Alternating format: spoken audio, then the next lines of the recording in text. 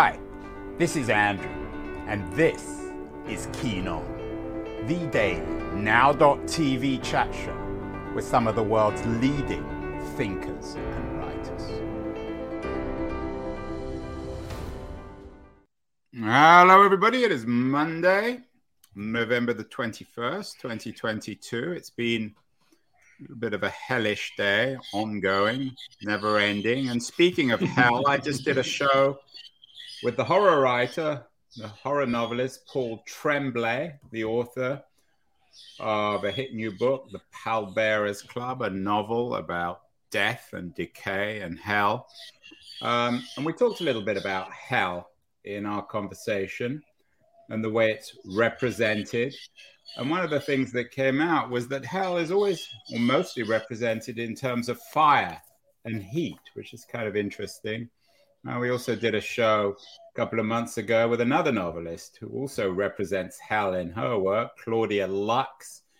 She imagines in her new book, Sign Here, which also has a hot devil in it, a hell in which there's only Jägermeister to drink, a German beer, and the devil is a corporate bureaucrat. But in both contexts, hell is represented very much in terms of heat and fire. And we're turning all this on its head today. Rather than talking about heat and fire and hell, we're talking about ice. My guest today on the show, Fred Hogge, is based in Thailand, of all places, to write about ice. And he has a new book out of Ice and Men, How We've Used Cold to Transform Humanity. And Paul is joining us from a very warm Chiang Mai. Paul, in your not Paul, Fred, in your research into ice, did you look at the literature of Eskimos? I wonder if they imagined a hell full of ice or heat. Why is it, do you think, that we always represent hell in terms of heat and fire? That's a very interesting question. I did read a lot of stuff in the research about the Inuit, and primarily because I wanted the first chapter to be about surviving in the cold, and used the fabled Franklin expedition as my sort of main way into that. But I must confess, I know nothing about their concepts of hell and damnation. But I imagine for them a fiery inferno of hell would be simply awful. Well, I'm guessing for you, Fred, in warm Chiang Mai, you mentioned earlier in the relatively cool season, but it's still hot there. We can hear the birds chirping in the background. Why did you decide to do this book about ice? It's an unusual project. You're a professional writer. You've written a lot of books, mostly for other people. What is it about ice that you find so interesting, apart from living in such a hot climate that I'm sure you're perpetually in your fridge getting beer and cubes of ice and Diet Coke? Absolutely. Well, the initial pull into the project, I was helping my wife out while she was teaching a cookery class back in London when we lived there, and was making cocktails for the clients. And I happened to comment that the cocktail wouldn't really exist without ice. And one of the punters said, "Prove it." So I tried, and that was really how it all began. You mean you tried to make a cocktail without ice? Well, there are a few recipes for cocktails without ice, which generally the hot ones, like hot buttered rum or a whiskey toddy and all the rest of it. But generally speaking, ice is integral to the mixed drink. The whole concept of the American bar around the world is predicated upon its use of ice. And I found that kind of interesting. It's like, when did ice get into the cocktail was my first question. And it's still not definably answerable, which is quite frustrating. The first writer of cocktail recipes, Jerry Thomas, published his book about barkeeping in 1869. And he says one thing about ice. He says, ice must be washed before it is used. And that's it. So already it's a commonplace by that point. And this is quite staggering in many respects. I mean, you're mixing drinks in New York, California, New Orleans. Well, there's more to ice, though, Fred. I mean, you're an Englishman, so you may disagree with this, but there's more to ice than just cocktails. Of course. Your book. I couldn't get a whole book out of it otherwise. I like the subtitle, How We've Used Cold to Transform Humanity. In addition to the cold cocktail or the cold bottle of beer, what else? What are the key things that we've used cold to do to transform ourselves? Well, in the first place, a lot of the transformation is about nutrition. Having refrigerators and the like in most homes around the world has transformed our ability to feed ourselves in ways that are extraordinary. And it's no accident that since we started using refrigeration, our population has exploded in ways that we are simply staggering. I was reading an article just the other day that the 8 billionth person was born last week. And 8 billion of us on this planet. It's a staggering number. And a lot of that is down to how we're able to feed ourselves. Thomas Malthus would have been, I think, entertained or probably in some ways troubled by the refrigerator or by its appearance. Is the appearance of the domestic refrigerator, is that the key event in terms of people being able to actually have a fridge in their own homes? Because, I mean, there was always ice at some point, especially for the wealthy and powerful, wasn't there, throughout history?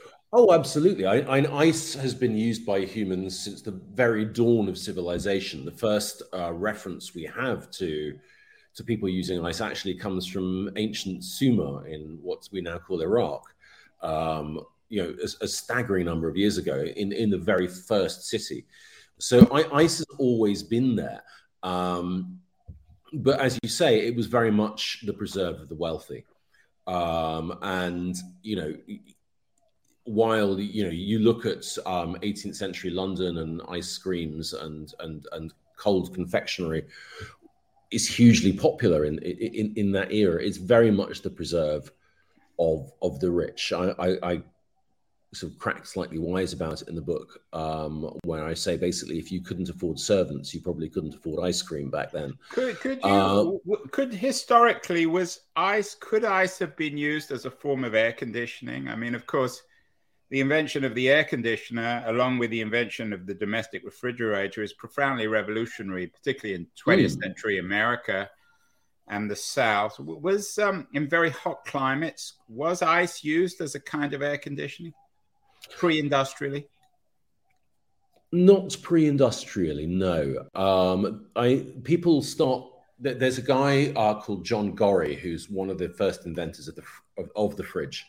And he was a doctor in Florida, specializing in tropical diseases, particularly malaria. And he used to suspend ice blocks in sort of hammocks above his patients to try and cool them down, and found that to be very efficacious. Excuse me. Also, we do have evidence from Turkey going way back into the 13th century of people using ice in a medical context. We know that Napoleon's battlefield surgeons would use ice to try and stop bleeding in particular contexts in the retreat from Moscow and those kinds of things. But in terms of air conditioning, not so much, I think, is the best answer. In addition to your interest in the cocktail, is the invention of air conditioning the most revolutionary thing in terms of using cold that allows us to live in places like the Deep South in America, which previously were relatively unlivable? I would say absolutely to that. Air conditioning has changed where we live, how we live, and to staggering degrees. Massive population shifts.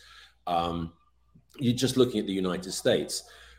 Before the invention of air conditioning, generally people would move from south to north. But once air conditioning happens, there's a massive move of people southwards. I'm changing population balances to a staggering degree. Florida, for example, population has boomed since the concept of air conditioning. You have almost entire air-conditioned cities now in the southern states. Is this, in your mind, universally good? No, I don't think everyone, particularly in America, would necessarily celebrate the invention of Florida. We could lop it off and forget it. I don't think that many people would be unhappy. Well, you'd lack a certain number of oranges if you did that. That's true. I think what's good and what's bad. I mean, I try not to be too judgmental in that regard.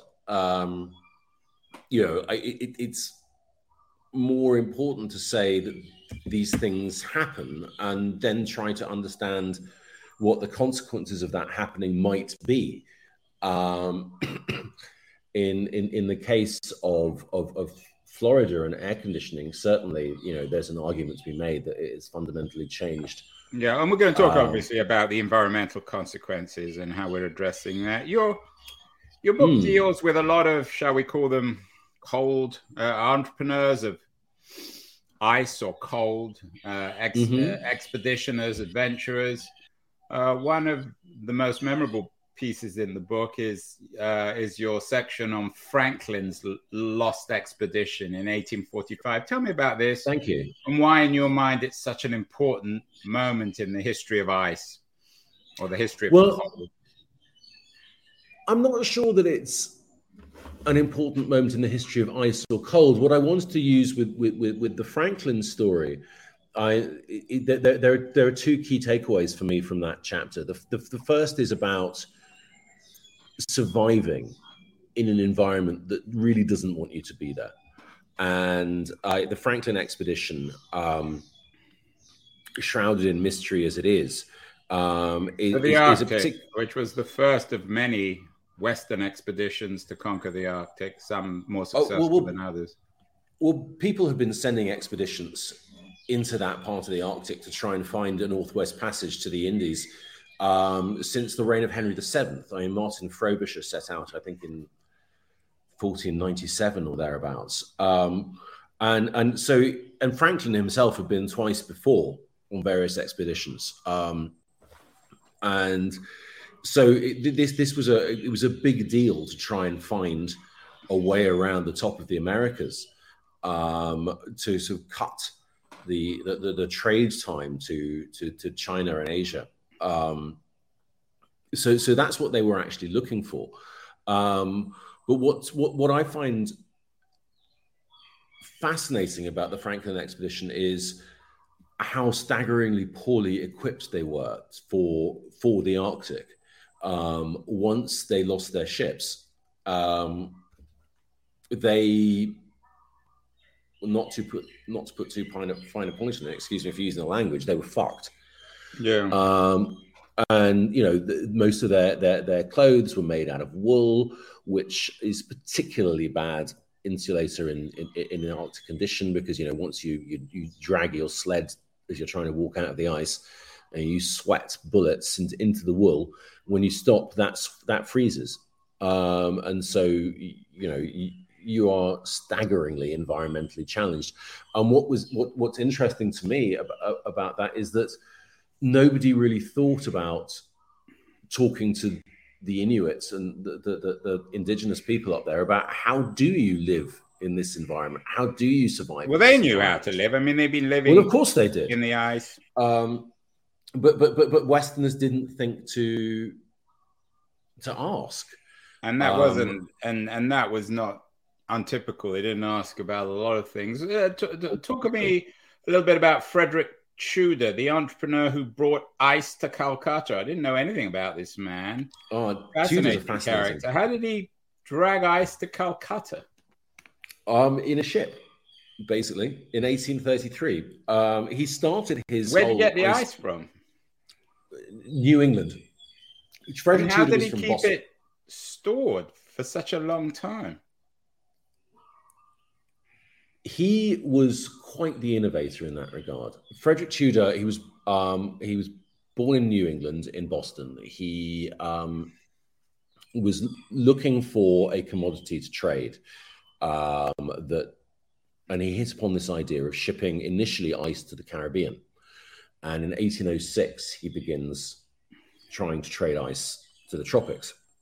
It doesn't go well for him. It takes him a long time to really figure it out. But amongst his big innovations was the above-ground ice house. Prior to Tudor, most ice houses were sunk into the earth, normally shaped like a sort of sugar loaf and big sort of conical things under the ground. But Tudor basically built these things up on stilts out of wood, insulated with sawdust, which is a brilliant, brilliant insulator. Sawdust works a lot like styrofoam in this regard. It traps little particles of air, and air is a terrible conductor of heat. So you have a drain at the bottom, you have lots of sawdust around the outside, you have an air vent at the top to let out latent heat. And on that basis, you can store ice for a very long time. If you take an ice cube and you put it just out on the side, somewhere like here in Chiang Mai, it will take quite a long time to melt, unless if you put it in water, it will melt much, much faster. And this was Tudor's big insight into how to store it.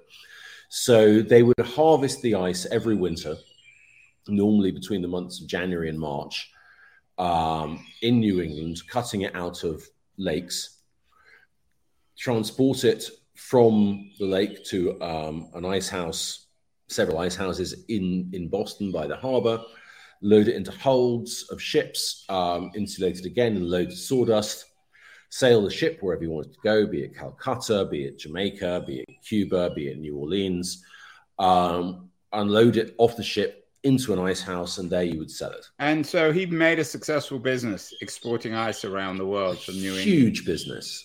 New England was exporting millions of tons of ice by the end of the 19th century, all around the world.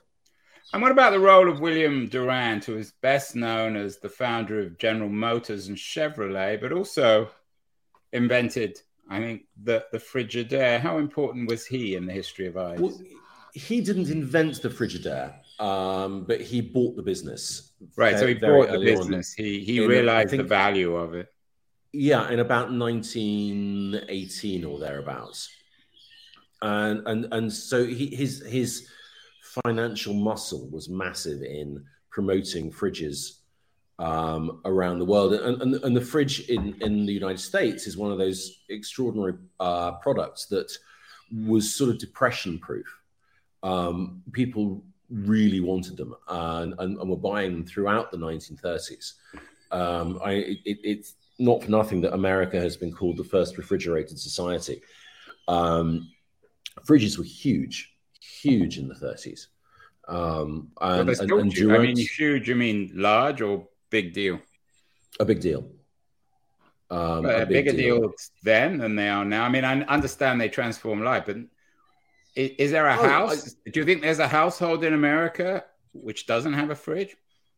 I can't imagine one. I mean, the irony of all this fridge and ice in your history is, on the one hand, it's transformed humanity, but on the other hand, it's created an environmental crisis which is undermining ice itself. We did a show on technologies to confront our climate crisis, wind and solar and so on. We've had a number of debates on that about whether we have the technologies and whether the economic system exists to develop this. Meanwhile, the ice all over the world is shrinking from the ice cap on Mount Kilimanjaro in Africa to the Greenland ice sheet. So we've turned a full circle, Fred, haven't we, in terms of technology, which has enabled the creation of ice, which in turn has created a global warming crisis, which is destroying the natural ice on the planet. Yeah, and the staggering thing about that is, we talked about Franklin and the Northwest Passage. People, the container ship company Maersk is now shipping freight across what's called the Northern Sea Route through the Arctic over the top of Russia. The ice has shrunk so much that suddenly the Arctic Ocean is a navigable possibility. I mean, this is, even 10 years ago, this would be unimaginable. And yes, it is the great irony is that, we've learned how to make the cold, which has allowed us to eat better. It's changed medical history substantially, which means there are more of us, and that places a massive burden upon our planet. It's one of the things I find fascinating about the whole climate situation is as ordinary individuals, it's very hard to see how we make a difference. How can one little human, affect? So I was just at the Techonomy conference last weekend. We did a number of shows from there about how technology can be used to save ourselves from these various existential crises of the 2020s. Could we? Yeah, I listened to a couple of those. They were fascinating. Is there technology that could replicate cold so that it can directly address the global warming crisis, or is that a rather absurd notion? Well, it's not entirely absurd. There are some things that we could do quite quickly, which would help, most notably around methane emissions. Methane is far more damaging than carbon dioxide, even to the atmosphere, even though there's less of it. But you could do a number of things quite quickly to reduce methane consumption, but nobody's really talking about it. You could cap old coal mines where a lot of methane comes, things like that, which would be quite a quick fix. But in terms of some kind of machine system to try and slow down climate change, I don't think that's necessarily possible. So are we at the end of it's not so much about machines or that kind of thing. It's more about the global will to do it. We know what the problem is. We know how to fix it, but we just don't seem to be bothered. And that is very annoying. Well, I think that people would use other words rather than annoying. Fred, your book in part deals with the last 200 years of the history of ice, the glory years, I guess. Are we at the end then of the technological history of the invention of cold, of ice, or are there new potential technological boundaries that future inventors, future Frederick Tudors or William Durants will address? That's a very hard question to answer. One of the things about invention is that, when people come up with stuff, they never always understand where it's going to go next. Frederick Tudor, when he started shipping big blocks of ice around the world, had no conception of what was to come. He couldn't imagine the cool chain that allows us to ship food around the world. He couldn't imagine the idea of air conditioning. These things were completely baffling to him. All he knew was that if he could ship ice to hot places, people could enjoy cold things. Right? That was it. That was the whole basis of his business plan. He writes in his letters very clearly about this. His whole strategy was predicated on taking ice, which had been a luxury, and making it a commonplace. But where it went from then, he had no idea. So So to say, are we at the end of invention for what we can do with the cold? Absolutely not. I mean, people are coming up with new brilliant things to do with the cold all the time. One of my things I was most fascinated about is the cold cap for newborn babies, which is probably one of the most staggering advances in postnatal care to have been invented in the last 30 years. And basically what it does is sometimes when a child is born, in the process of birth, it's starved of oxygen. And this leads to brain damage, which you normally don't see in said child until they're about 2. If in the birthing moment, though, nowadays, they spot that that the child has been starved of oxygen, what they now do is they put a cold cap on its head and chill its brain. And a cold brain doesn't need as much oxygen as a warm brain. So this, in turn, basically prevents the brain damage from happening. And this is a very, very new invention. And I stumbled across it. A friend of mine's granddaughter had exactly this treatment, and he told me about it while I was early in the research on the book. And I thought, wow, this is extraordinary. So there are a number of areas where we can,